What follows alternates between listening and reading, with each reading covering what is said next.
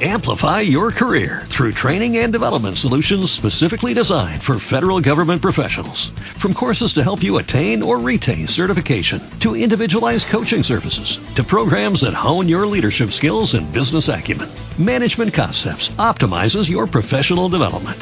Online, in person, individually, or groups, it's training that's measurably better. Learn more at managementconcepts.com.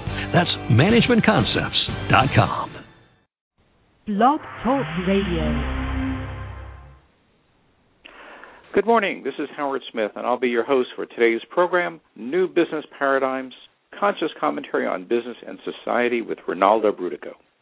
Rinaldo is the president of the World Business Academy, and I'm a member of the board of directors of the Academy, as well as a vice president and wealth advisor with Morgan Stanley Smith Barney.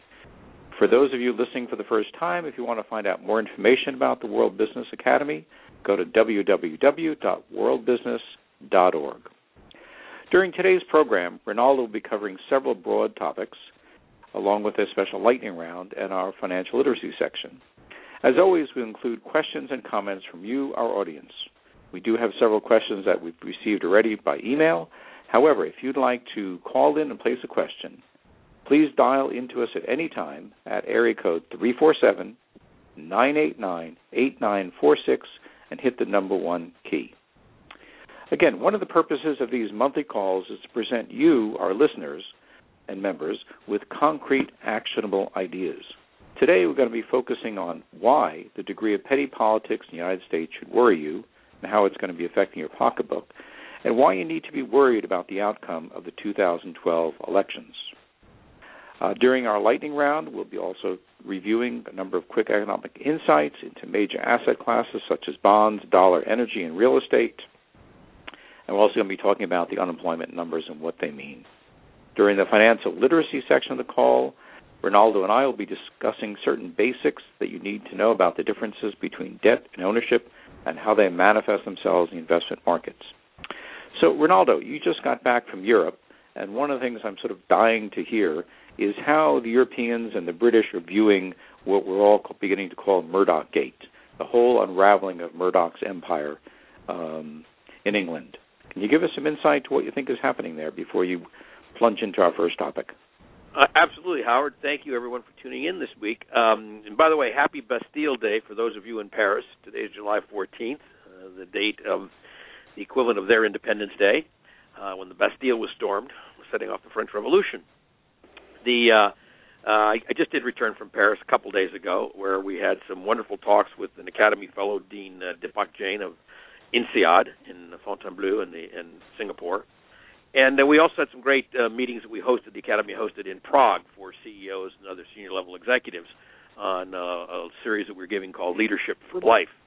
But to your question specifically, and Howard, I hope you're living to hear this answer, not dying. I think words have power. You're living to hear this answer. The answer is Murdoch Gate is far bigger over there across the pond than it is here, but I suspect it's going to get bigger here too.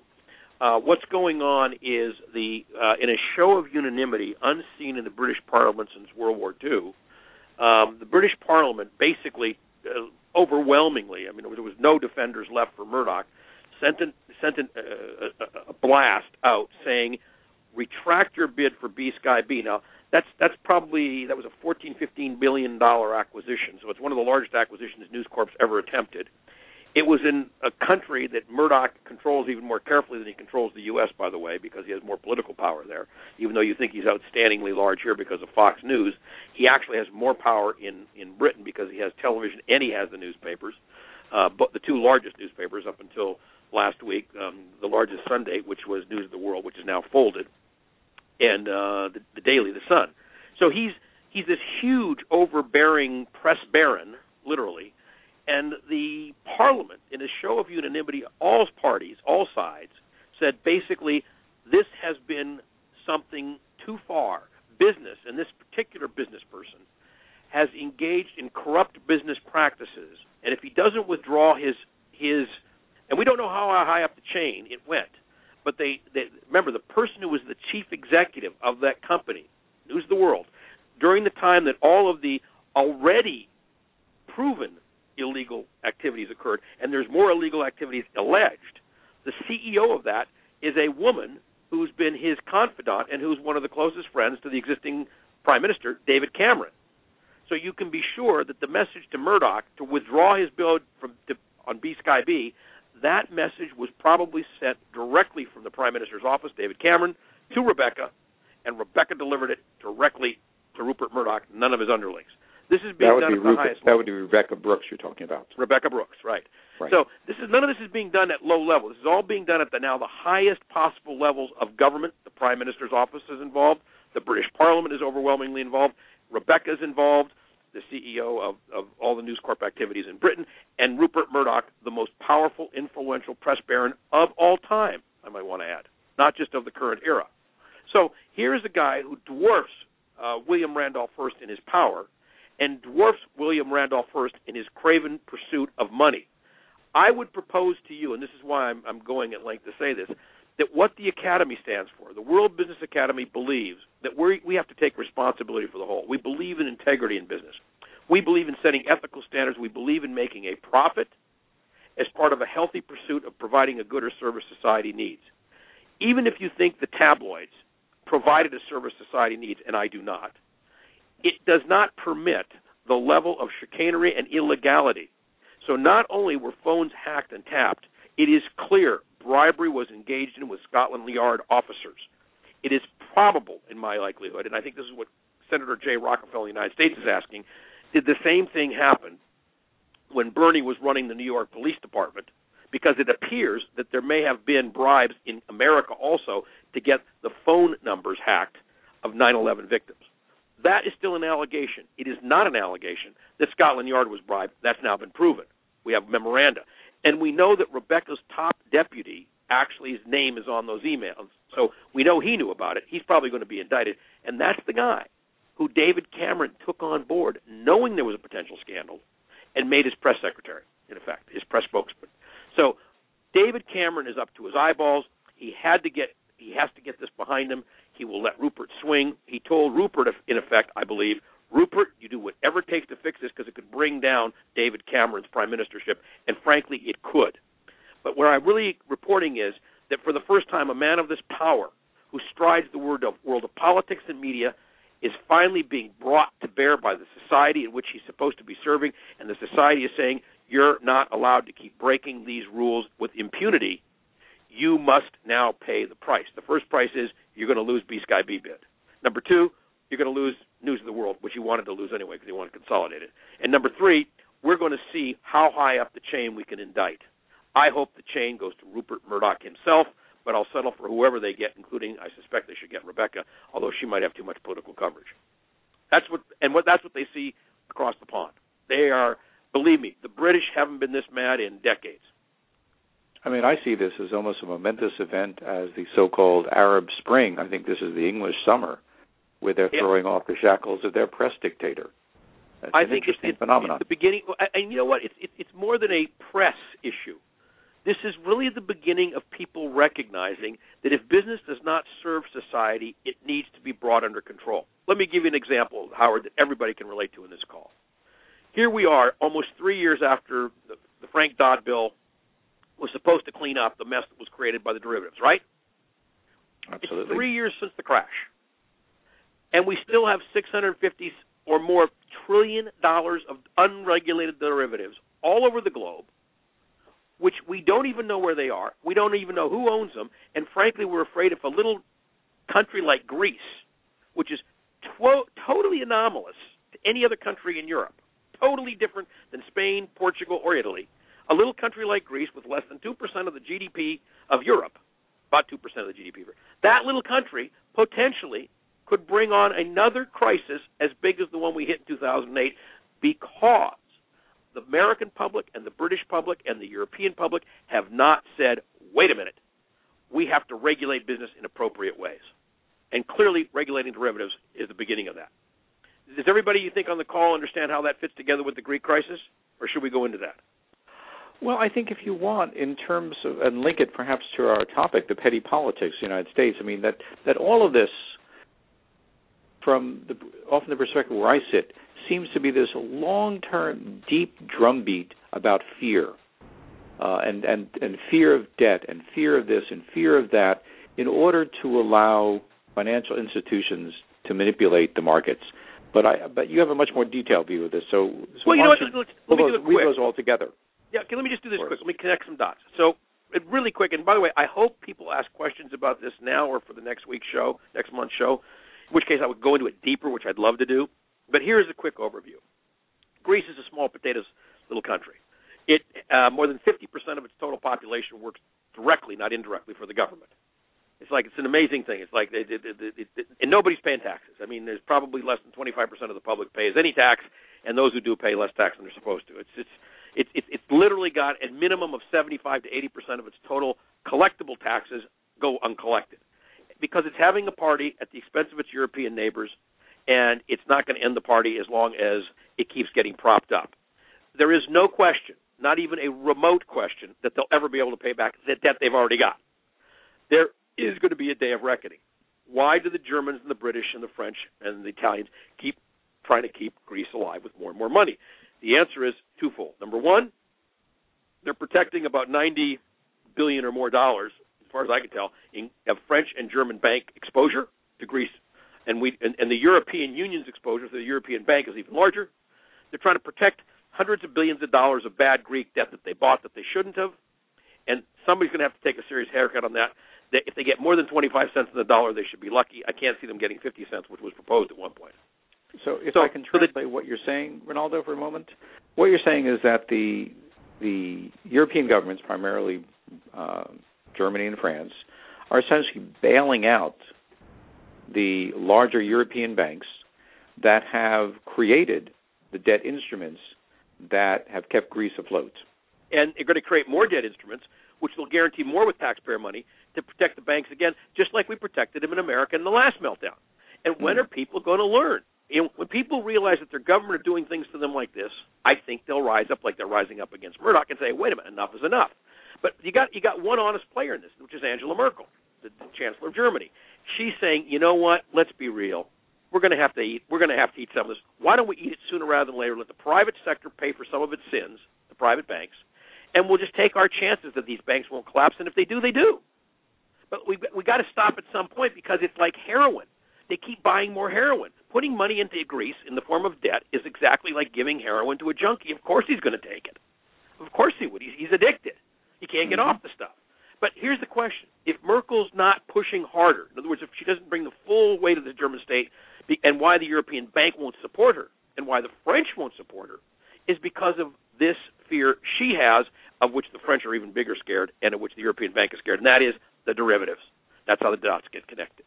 You see, it's not just all the derivatives that have been placed against the Greek economy, which could be in the trillions. There is a fear that it could easily be that there are hundreds of trillions of dollars of derivatives betting against the euro itself. And if the euro takes a significant dip because it turns out that the European Union has a flaw in its monetary instrument, which it does, which we talked about in the show last month, and I'll illuminate further next month if you want. There's an enormous flaw in the euro. Basically, they make it pretty hard to get into the euro, and it's impossible to get out. That's the problem. They didn't design an exit strategy for non-performing countries, and they have to have such a strategy. Well, if the euro falls because the Greek crisis gets out of hand, which, by the way, it's getting out of hand because the fear of it falling and the derivatives have been placed against it, now is exposing the country of Italy, third largest economy in Europe. Spain, Portugal, and Ireland have already been exposed to the contagion, which would mean that hundreds of trillions of dollars, we don't know, but we think hundreds of trillions of dollars potentially could come due in the form of derivatives, which would freeze up the international financial system. There's two things that can happen right now that would freeze up the international financial system, and that's one of them. The other one we're going to talk about in a second. So the politics of trying to protect the banks from their own stupidity and their own greed is once again causing the public to be exposed to have to keep absorbing the losses indefinitely. And the biggest political issue is that the derivatives still aren't regulated. And by the way, just in case you're wondering if the American banks are safe on this one, they're probably not, because I'll bet you, buried in those hundreds of trillions of dollars of derivative plays, potentially, you're going to see all kinds of people whose names you know, like Citibank, Morgan Chase, Morgan Stanley, et cetera, because all the big investment banks pay in the derivatives market. That's where they make their money. So it's really critical that people start looking to say, if we don't regulate these things, they're going to bankrupt us because we can't keep paying as the public for all these banks to keep getting healed from all the greed that they're exercising. Oh, and by the way, in the U.S. banks at least, notice that they paid themselves record salaries again this year, even though we're still out there swinging and exposed as a nation and as a world. Okay, I said there were two things that could freeze up the international system and cause something worse than the Great Depression. One of them... And I think you're about to tell us a second. Yeah, the first one being a run on the euro that collapses it or brings it down by 25% or more. And the second thing being a failure to raise the debt ceiling in America. For those of you who followed it yesterday when the Fed Chairman Bernanke testified in front of Congress, he said, and I'm quoting him, a huge financial calamity, quote, would come about by a failure to raise the debt ceiling. Now, one of the things that Ezra Klein, a guy who I respect, by the way, who writes for the Washington Post, and I wrote him an email almost a week ago now, in which he wrote a column and he said, I don't know why people are so content, including the financial markets, that the debt ceiling is going to get raised. It looks to me like there's no deal. Obama can't give away anything more on Social Security and Medicare, and the Republicans are saying no taxes, no loophole closing, even for corporate jets and the wealthiest billionaires. So if the Republicans are going to control this and say you can't even close loopholes on corporate jets and billionaires, and the Democrats are going to say, hey, look, you know what, we're tired of balancing the budget on the backs of the poorest and the least able to defend themselves, like the elderly. It looks to Ezra Klein, he said, like there's no hope, and it won't get raised. And I wrote an email to him almost a week ago saying, Ezra, you don't know the Academy that well, but let me tell you something. We've been looking at this issue, and we're absolutely confident. We know why everybody's optimistic. The debt ceiling will be raised. And the reason we know that is because the 50 largest corporations in the world, 35 to 50, I said in my email, are actually companies that have the most to lose of the debt ceiling. They're the large multinationals. They would have the most to lose if the debt ceiling is not raised. Those same companies control the U.S. Chamber of Commerce. They don't direct it. They control it. They are the Chamber of Commerce. And the U.S. Chamber of Commerce is the most powerful organized force of business in the world. So I said what's going to happen is very soon, not less than 2 weeks, but soon, not less than 2 weeks before August 2nd, you will see the Republicans will get a message from the business community saying, that's it, close this off, cut a deal, or move on. I wrote that, and of course, just 2 days ago, Mitch McConnell reported that it was time to cut a deal, give the president permission, and move on. Why? 440 CEOs 3 days ago did exactly what I said they would do. They wrote a letter to Democrats and Republicans saying the debt ceiling must be raised. This is not something about which you can politically discuss anymore. You must just do it and move on to some other thing else to fight about because the entire U.S. economy and the global economy is at stake. Interestingly, Tom Donahue, the president of the U.S. Chamber of Commerce, who everybody knows speaks for those 35 to 50 companies, on the same day gave a press conference and said he is confident that the business community is unified in this and that we will see the debt ceiling raised. So the word has gone forth from corporate America. It is no longer acceptable to not have a deal on debt ceiling. They were willing to let the Democrats and the Republicans play with this, particularly the Republicans, because they were hoping the Republicans could get them some more, more tax breaks, could get them some more ways to use their power. But they're not dumb. The guys who run the top 50 corporations in the world are not dumb. And what they are saying is, okay, we were hoping the Republicans could get us some more loot, but if they can't, we're not going to risk financial calamity, quoting Ben Bernanke, by the failure to raise the debt ceiling. That's off the table now. Republicans, move on, fight somewhere else. So the Republicans got the word. Obama knows that. I'm sure he knows that. And at this point, someone's going to have to tell Eric Cantor, because the petty politics I'm referring to is Eric Cantor wants to be Speaker of the House so bad, he's trying to stab John Boehner in the back so bad, he's willing to go to the limit to be able to literally say, I'm going to stop a deal so that I can become the Speaker of the House. What he doesn't realize, because he isn't smart enough, frankly, is he wouldn't want that job if he got it after the debt ceiling wasn't raised. And by the way, he can't have it because the American business community won't let him. And Obama said something brilliant yesterday, if it's true, what was reported. He said, Eric, I'll take this to the American people. If he takes it to the American people, believe me, Eric Cantor will have to change. You realize if Obama were to say publicly to the people in Cantor's district, all of you people who are on Social Security or who receive government checks, in the military included, will receive no check starting August 2nd unless Eric Cantor drops his objection to the debt ceiling being raised, do you know how fast Eric would have to respond? Within minutes. His office would be doing. His office has an enormous number of veterans in it, an enormous number of active duty military people, an enormous number of people who are on Medicare and Medicaid and Social Security. So there's no question Eric Cantor would have to drop the bluff. Now, if the president plays that card, I would say it's unfortunate because it would be the way to end what has been a spat of petty politics. But what you have to do at some point, if you're the president of the United States, is say, okay, I tried. Enough is enough. The children are going to have to just go quietly sit in their corner for a while. Eric Cantor cannot hold the economy of the entire world hostage. He isn't that smart, and he's not that powerful. And it's the job of the President of the United States to end the petty politics and explain to Mr. Cantor how the world really works. The Chamber of Commerce has already done so. Let me phrase this in a slightly different perspective. I mean, when I'm dealing with clients, we're talking about, for example, purchase of a U.S. Treasury. U.S. Treasuries nominally are considered higher than AAA, meaning they are considered something that is backed by the full faith of the United States government. That has been the very earth we walk on in the financial world.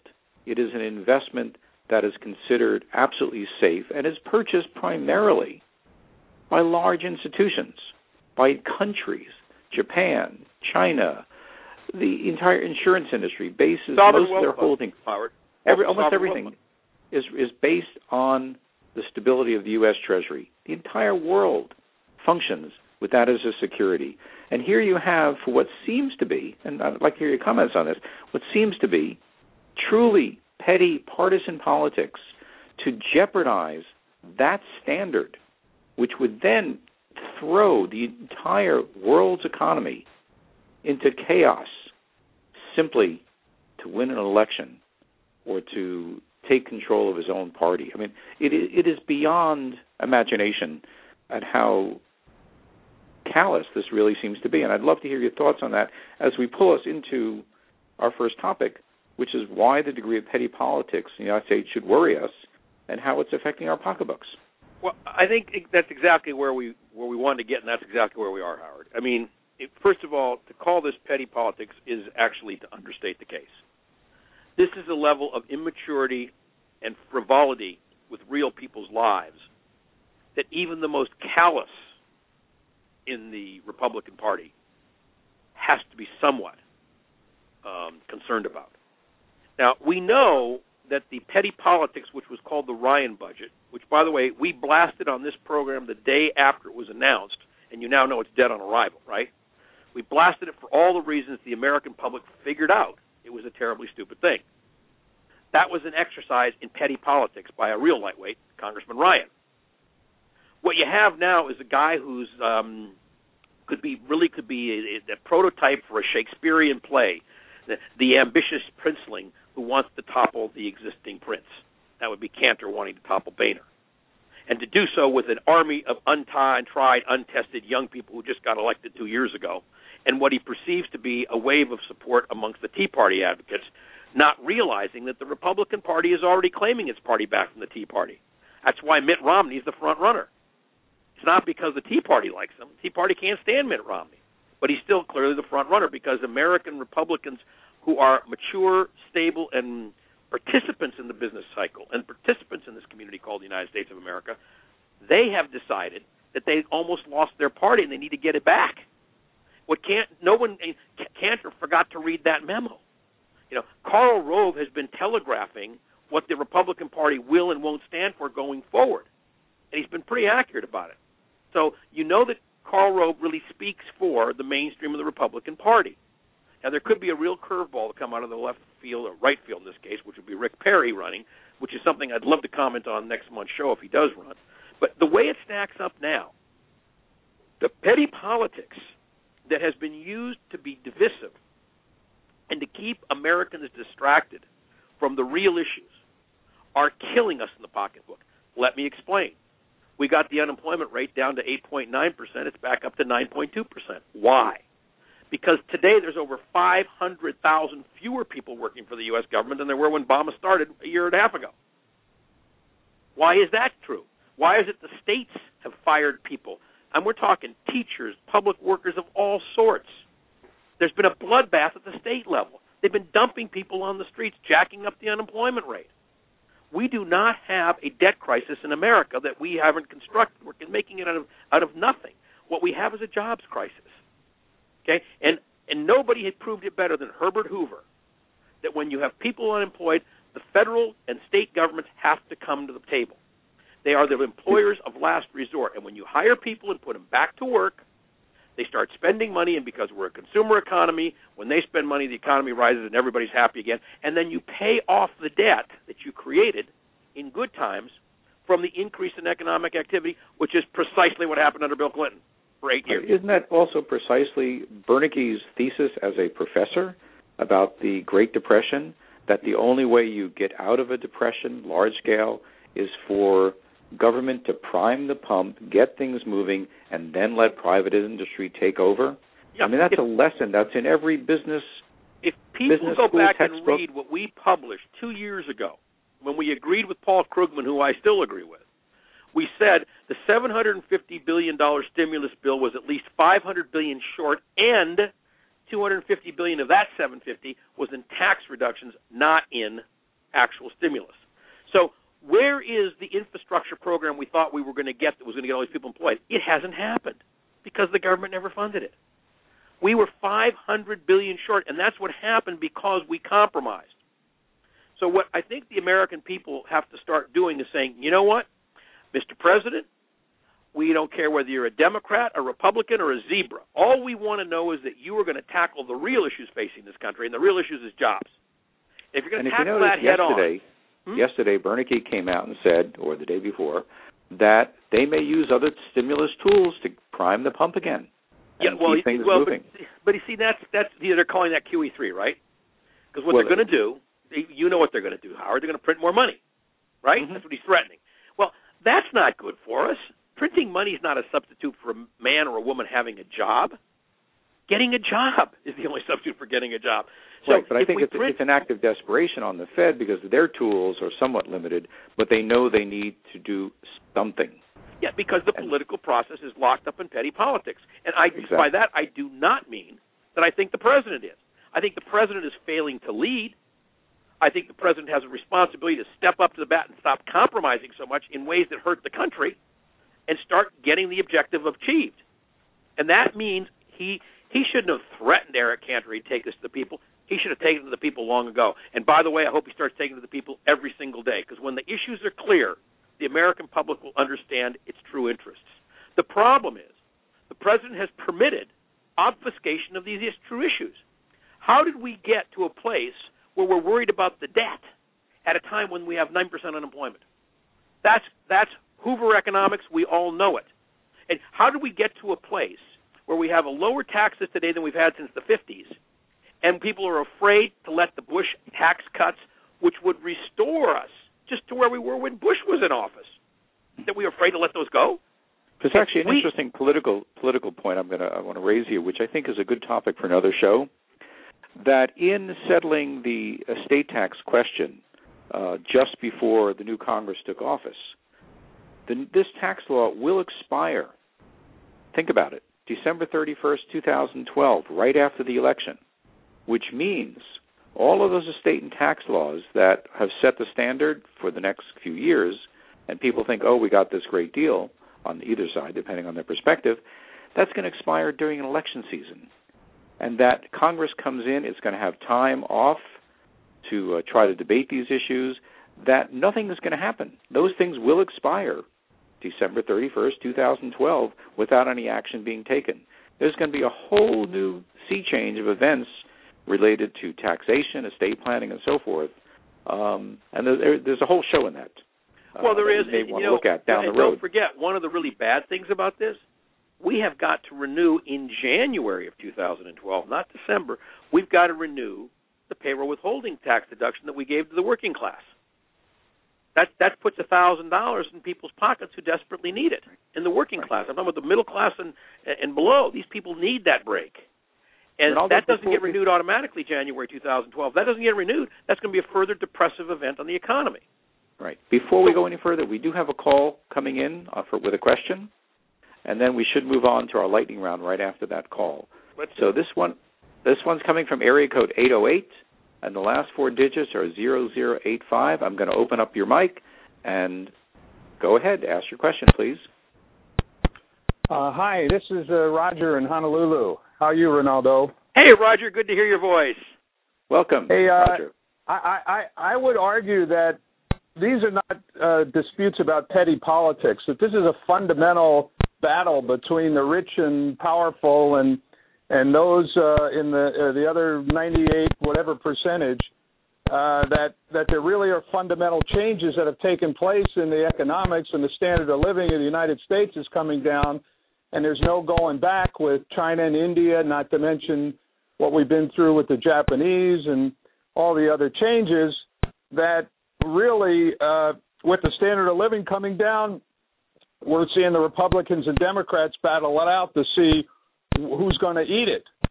And really, this is a huge power play that I think is fundamental to what's going to happen to the country in the foreseeable future. Are we going to continue to let the corporations control, let the wealthy run the country, and have these low interest rates? I remember when I first started into Internal Revenue Service. Roger, let me interrupt for a second. Two things. One, there's static on your line, so when you're done with the second part of what I'm going to ask you to do, I'm going to mute your line so we don't get the static holding up everybody. I'm sorry. But can you Howard. sort of quickly shift from a statement to a question that Rinaldo can respond to? But you know Rinaldo, what do you think? I want to say, I really agree with you, and I want to tie together why I call it petty politics and why I agree with what you're saying, Roger. But continue on, please. Well, that's all I want to say. We had an interest tax rate of 50% for years. It was 70% before that. As you say, it was 39-40% when Bush came in. This is a joke. This is a total joke. This is just complete power play of the wealthy to say, hey, we don't want to lower our standard of living. We want to keep up with the wealthy in the world, and we don't care if it costs the rest of the country and the rest of the people their ability to function and raise a family of four. That's the way I see it. It's a fundamental shift, and I want to get your take on it, Rinaldo. That's really the question. Yeah, great. Okay, thank you, Roger. Thanks, Roger. Again, mute your line now to keep the static down. Thank you. Yeah, and by the way, I don't want to out Roger, but for those of you who don't know, he's probably the preeminent tax attorney in the state of Hawaii. Roger is a very distinguished attorney with a very credible practice and man who's respected by virtually everybody in the business community in Hawaii. So we're not talking about Roger as some guy who dropped out of college in 1964 to protest the war and has been sitting on his navel ever since. The point that Roger's making is a brilliant one. Let me explain why. We titled this show about petty politics because what we're trying to do is reduce what the Republicans have been saying. Not because I don't like Republicans. I like Republicans. I particularly like Barry Goldwater-type Republicans. I like Nelson Rockefeller-type Republicans. I like Republicans that are solid business people that are actually in the conversation, who have a different philosophical point of view, but who have the same objectives and the same willingness to see how the country can move forward. What I'm saying is that there has been a seizure of the political process in the Republican Party, which we have to call it an ace is an ace. And what Cantor is doing, and Boehner before him, and the petty politics of the Tea Party, which is based on the equivalent of the know-nothing movement out of in prior periods. Okay, what we have to do is call it for what it is. It's petty, it's foolish, and it's hurting us badly. Now, the question Roger's raising is what gave rise to this? What's the fundamental shift that's decades large that's going on behind that, so that this petty politic things could even bubble to the surface? Because frankly, I think the Republican Party, the adults in the Republican Party, actually now realize, as I said a moment ago, Roger, they let this thing get too far. And now they're trying to take control back, and they're using Karl Rove as their principal way of Donahue at the Chamber of Commerce and Karl Rove are the principal ways they're telegraphing what their messages are. So when he called down Sarah Palin, notice her star plummeted after that. When he called down Donald Trump dropped out of the race immediately. So Karl Rove speaks for the establishment Republican Party in many ways, and Donahue speaks for the established Republican business interests. Now, what Roger's alluding to, and he's absolutely right, is that not since Teddy Roosevelt broke up the trusts has there been a war this big in the American economic scene between the haves and the have-nots. People forget what trust busting was about. What it was about was we decided that we could not have a nation, to paraphrase Lincoln, half slave and half free. And what Teddy Roosevelt realized was it wasn't that the nation was half slave and half free. It was 5% free and 95% slave. People forget what laboring was like in the slaughterhouses. People forget how cheap life was on the railroads. People forget that factory workers were shot for being unionized in Haymarket Square. People forget what this country was like when the powerful elite treated everyone else in the country the way the French nobility treated the French peasantry and middle class that gave rise to the French Revolution, which I started this show talking about today because it's July 14th. It's that level of struggle that Roger's referring to, and it's true.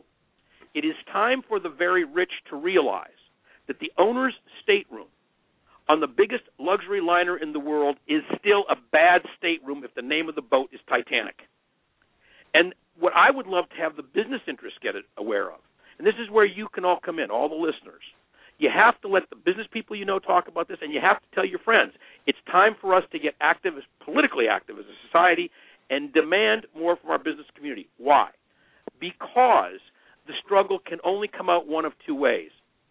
If, in fact, the rich continue to disenfranchise the rest of us and basically unwind the basic safety net that is America, they will create a country and an economy that will plummet so fast they will be on the Titanic.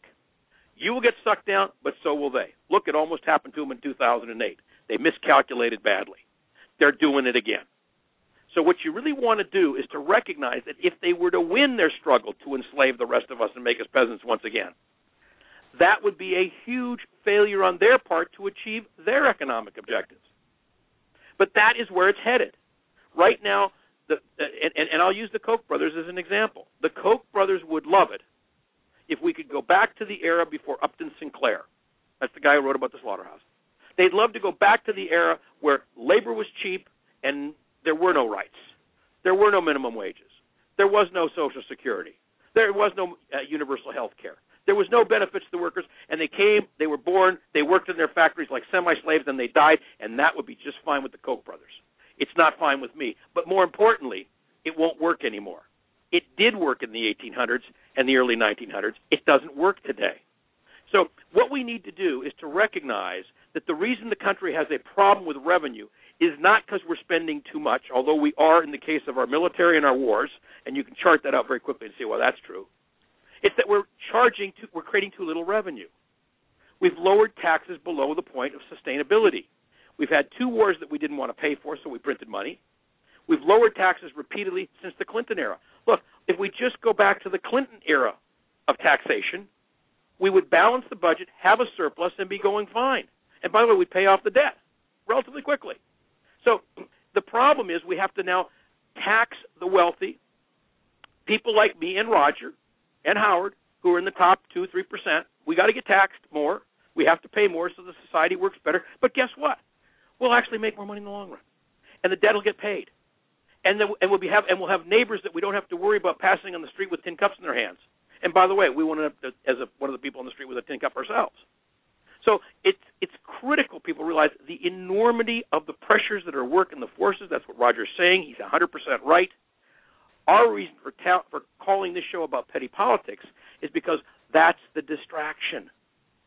Roger hit the punchline for me. See, the distraction is all this petty politics, this jibber-jabber at the surface. Look below the surface and look what's real, okay? Look at the facts. Look deeply at the facts. And what you say is, oh, my gosh, we have a jobs problem. Oh, my goodness, we need to have the government start spending. We've got to stop laying off workers. Here's one for you, folks. Did you know that the state of Minnesota, because the Republicans took over the legislature there, and they closed the state down, so all those workers are now unemployed, they're not even collecting beer taxes or fishing license taxes. So if your fishing license expired, which many do every day, you can't go fishing legally, and you can't even pay the state to do it in a state full of fish. So what's happening, of course, is people are fishing and just not paying the license fee. But there's a better example. In the state of Minnesota, where people drink a lot of beer, particularly in the summertime, Miller Brewing has been ordered to take all their beer off the shelves because they couldn't renew their beer license because the state agency to renew it is closed. So they can't pay the tax. If you can't pay the tax, you can't have the license. So Miller Brewing has been told to remove all its beer from the state shelves. They're not taxing beer.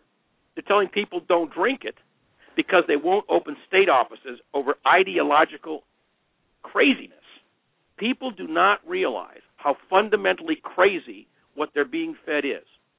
And there are two Minnesotans who want to be in the White House. There's two Minnesotans who want to be in the White House, Michelle Bachmann and Tim Pawlenty. Right. Tim's got no chance at all.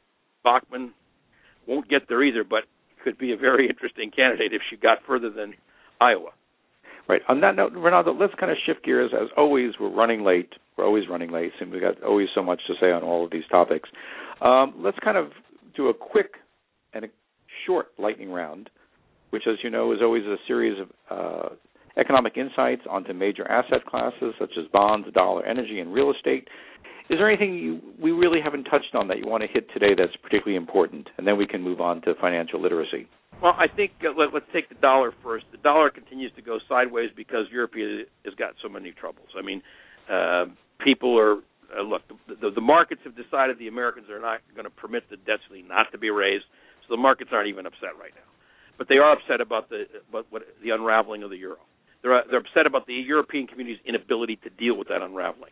That a simple problem like Greece is causing contagion. So the dollar will continue to go sideways until there's a resolution in Europe that's completely negative, or there's a resolution that's very negative in America, which will come like in October, because after the debt ceiling gets raised, the next big battle is going to be the budget, and we'll be talking about that in the next show. So dollar going sideways, euro going sideways. The other major currencies we watch, like Brazilian reals, going to go a little bit sideways. No real action there. Price of gold, roughly going sideways. It's been doing it for months. It's going to continue on. It's not a significant move in gold right now. There will be if either the debt ceiling thing didn't happen, which it will, or if there's a crisis on the budget, or if there's if the failure of the euro to resolve itself. So then you see gold. I do want to throw in one on energy, which if anybody's been following the press recently, both in Japan and Europe, there are decided moves to ultimately get off of nuclear energy, which is something that I know you, Rinaldo, have been talking about for years. 14 years. My first book was published as a college textbook by Simon & Schuster, basically advocated that 14 years ago because I said that nuclear was insane, technologically the most expensive form of energy the world has ever known. It's incalculably expensive, and it was created basically by the many to benefit the few. That said, the reference that Howard just made, if you didn't see it, on July 13th, yesterday, the Prime Minister of Japan basically made his public statement saying nuclear is inherently unsafe technology. We must leave it as fast as possible, and they will in Japan. The Germans have already said they'll be completely out of it by 2020 and get out sooner if they can. The French, of course, are locked in so deep they can't see straight. They're in trouble. And by the way, the Americans, surprisingly, have not. Well, maybe it's not so surprising. Surprisingly, the Americans have not observed how insane the nuclear problem is because they're caught up with all this petty politics and they haven't dealt with the real issues. And also because I think the Secretary of Energy, Chu, in the United States, is conflicted. He has a conflict of interest, and he should recuse himself from any conversations about nuclear because he got his Ph.D. in nuclear and he got his Nobel Prize for nuclear, and he used to run the Livermore Labs. So he's clearly got a conflict that he should exit himself from the conversation about future energy systems. But what you can expect to see and will see is that countries all over the world will begin to abandon nuclear as fast as they can. That's a very good thing. By the way, it's going to revitalize the global economy as well.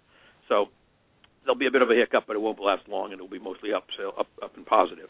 Okay, other lightning round things. Taking the U.S. quickly. The U.S. Real estate market will continue to firm. It's not going to go significantly up as long as these politics keep getting played and the economy keeps limping along because we don't create jobs. So it's not going further down. It's not going up.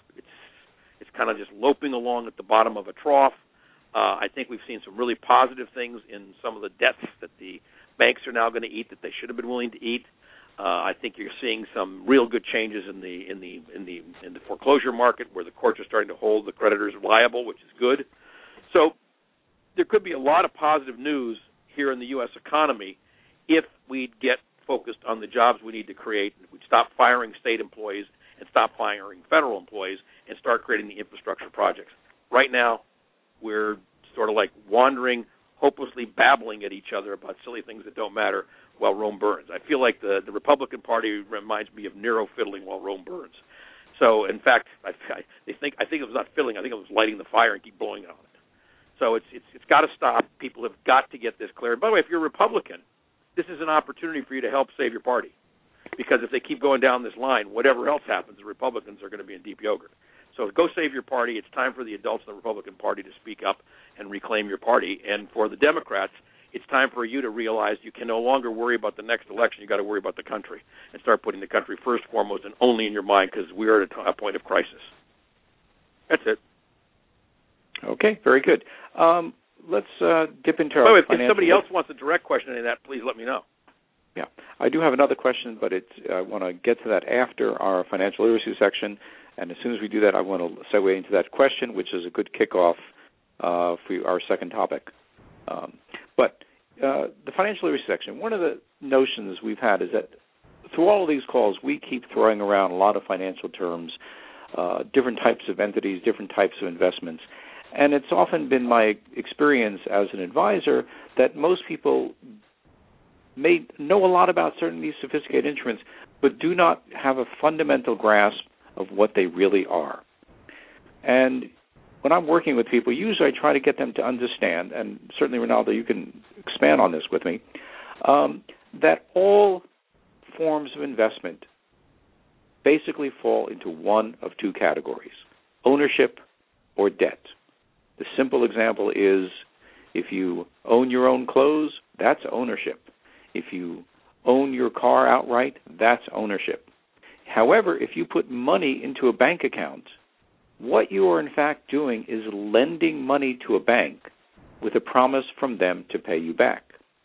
Every bond, every financial instrument that's called a bond, whether it's a treasury, a municipal bond, a corporate bond, or some other variation on that, is again a form of debt where you are lending money to someone in exchange for a promise to be paid back at a certain rate over a certain period of time. Yeah, and so, Howard, let me just stick a word in there. So for people to just put this in a category in your head that sounds normal, okay, so call owning that Howard's talking about, call that equity. So when you have equity in something, it means you own something. When you have debt, it means you either lent it or you borrowed it. So the two categories Howard's talking about are debt and equity. These are the two fundamental categories on every personal balance sheet, on every corporate balance sheet. These are two really fundamental concepts Howard's talking about. Keep going, Howard. I think this is really helpful. Okay. So, for example, if you purchase a mutual fund, you have to actually look at what that fund supposedly holds, and all mutual funds can hold 35% of their assets in whatever they want. That tends to be part of their charter. But generally, a fund will be described as, let's say, a S&P 500 fund, as an example. What that means is that mutual fund that you own is an example of equity. It owns stocks. However, if the mutual fund that you own or the ETF or closed-end fund that you might own is an income-producing fund, chances are that is a form of debt where that fund holds many bonds or other debt type of instruments that generate revenue. And so when you are buying and selling these things, you need to understand the fundamentals of what they are. Next week we're going to talk, or next session rather, we're going to try to talk a little bit about the nature of these debt instruments, I'll call them, whether they're bonds, municipals, treasuries, and so forth, and kind of explain a little bit how those work in the marketplace for those of you who may not be that intimate or familiar with the nature of bonds. And it's very important that you grasp certain fundamentals because down the road this will help you to understand what we talk about when we talk about credit debt obligations or derivatives and so forth. Those are far more complicated versions of one of these two forms of ownership or debt. And with that, Rinaldo, let me segue into our question. And by the way, before you do that, Howard, if we get time at the end, I'd love to talk about one last item. I just realized I want to talk about the price of oil because it's a fun way. Maybe we can end this way on today's call. But what's the question? Okay. Let's get to the question. Okay. The question is, And I'm modifying this slightly, and this came in again from one of our listeners, who's a regular listener, and I'm modifying this a little bit so it's concise. And it says, what if everything that was made out of the country was considered an import and taxed accordingly? What if wages paid abroad had to correspond to wages in the U.S.? What if workers in developing countries, actually a lot of questions, but they're all related. What if workers in developing countries understood how they were being taken advantage of? My understanding is that overseas workers are generally paid a living wage and no more. Well, what do you think about those kinds of questions of trying to generate employment in this country by making it as expensive to do overseas as it is here? Yeah, I think the general thrust of this question is born of frustration, and what the questioner is asking is, what can we do to balance the equation? Because it seems like all of our jobs are getting shipped offshore. And I want to make one factual comment. Workers overseas often are not even paid a living wage. A living wage would be a good thing. And many companies based in America and other countries in the world don't even pay a living wage in many parts of the world. You just need to know that. And they also, laboring conditions in many parts of the world are not acceptable. And companies that you should support are ones that have vigorous audits of all the factories that they use in every country in the world. And I'm very proud to say, as a member of the audit committee of the Men's Warehouse, we do that and have for many years. We audit and we spot check every factory that works for us to make sure that people are getting a living wage and that we are a good contributing employer in every country that we deal. Now, the question that I just mentioned is, are there ways that we could have many of the jobs, for example, in that company, Men's Warehouse, located here in the United States? The answer is no, because of this very basic phenomenon that actually would work for the United States if we let it. See, what happens in any country as it evolves economically and as it evolves sophistication is the lower-priced jobs go to places where people are less educated and where the economy is less sophisticated. That's a good thing, because then the more sophisticated jobs, the more that require higher education, are then done in the country where they started. So, for example, in 1776, everybody in America was a farmer, basically, or maybe a few blacksmiths and a few buggy makers, but basically, or candle makers, Ben Franklin. But basically, very simple tasks. And what we found is that we didn't need to keep making. In fact, we couldn't make enough to support our children if we just made nails for horseshoes, or we made candles for our houses. And so we upgraded our educational system, and we upgraded the sophistication of our economy, so we went into building a manufacturing society. So going into World War II, we were probably the best manufacturing society in the world. Today, we can't make a ship in America on a competitive basis, and nor should we be able to, because people with lower wage rates and lower cost of living are going to be able to do that better. But that's okay if we make other stuff here that has more economic value in each unit of production. So see, the secret is not to hang on or to recover the jobs that you shed because you became too sophisticated and your standard of living rose, because that'll bring your standard of living down. The real issue is, how do we create jobs in America by evening the playing field, A, and B, by investing in our own future? Let's talk first about leveling the playing field. It is insane that we would be even considering letting companies repatriate their earnings back to America for a tax as little as 5%. If those monies are going to come back in the United States, they ought to come back at the rate they would have been taxed at when they were originally made. Why would we create another tax deduction, still one more, for corporate America at the expense of the average working American? When you do that, it burdens the middle class. The middle class spends less. Because the middle class spends less, we consume less. Because we consume less, our economy goes down. So you got to level the playing field with rules, okay? And one of the rules is you can't take your money offshore and then bring it back for free. If you're going to take your money offshore and get the advantage of cheaper labor, you still have to pay your taxes in America at the normal rate. And we should be looking, by the way, at why money can be held outside the United States by American corporations. When it's earned over there, why isn't it immediately taxed when earned? You know, if you earn money as an individual in another country, apart from the exemption for living abroad, you have to pay tax the year you earn it, not the year you bring it back to America and spend it. So why don't we do that with corporations? That loophole needs to be closed. If you were to close it, there would be trillions of dollars that flood into the U.S. Treasury. Now, that's evening the playing. And by the way, I could come up with another 5 or 6 or 7 real simple solutions like that, which would even the playing field, so that there wouldn't be a distortive reason to send jobs offshore. Even after you get through with that, though, there's still logical reasons to send jobs offshore, which is because of the economies of scale and the economies of a lower-cost labor force and the economies of a less developed country that you are going to take advantage of. What is it that we do to create the new jobs here? Well, the thing we're doing the worst in America right now is we're not investing in education.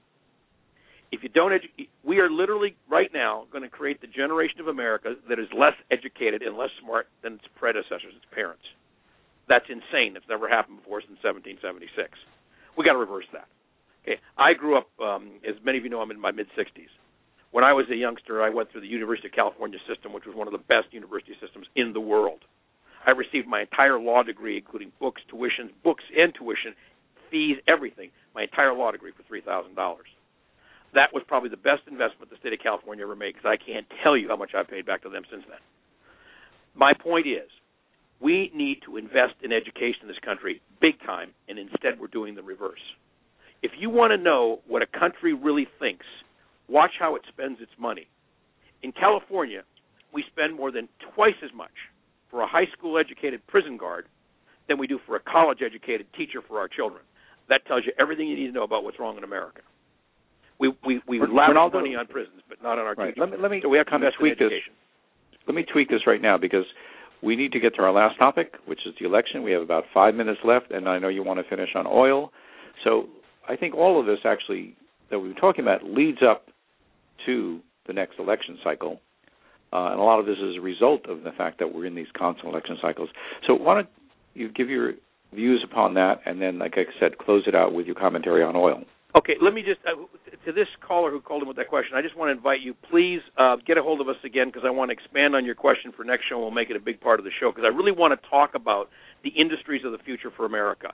It turns out we could create more jobs in this country than you could imagine in industries you'd want to work in, at prices you'd want to be paid, but that requires political will, and to get there, you and I and everyone like us has to take a responsibility for bringing our politics around. That's the bridge to the politics question.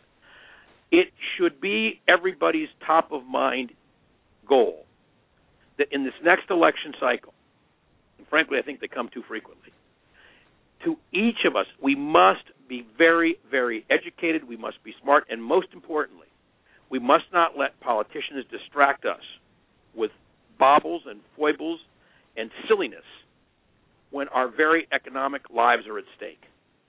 So what I would say about the coming election is it's time for the American population to start it has to act like the adult in the room. And it has to be willing to educate itself on the issues. It has to be willing to listen to shows like this that point things out months and often years before they're commonly understood. Just like I told you that situation about Donahue coming on board with the Chamber of Commerce. That was predictable. He had to do that. Okay, I haven't seen that story out much, but if you haven't, go look for it. It's true. What we need to do, Howard and I on this show, more than a year ago, started telling people to invest in commodities. I know of one commodity account alone with Howard's that's had a 75% increase in its value just investing in commodities. Why? Because we talk about climate change. We tell you the cost of commodities is going to go up. Weather's going to cause commodities to go up. Frankly, all of Texas is burning right now, so that alone is going to continue to put pressure on it. If that weren't, but you've also got the floods in the Midwest. So you got drought and floods going on simultaneously. So the price of agricultural commodities has to keep going up. Okay, that's the kind of stuff you learn on the show so you can protect yourself personally financially. But you can't protect yourself from a typhoon of bad judgment. And typically these election cycles are typhoons of bad judgment.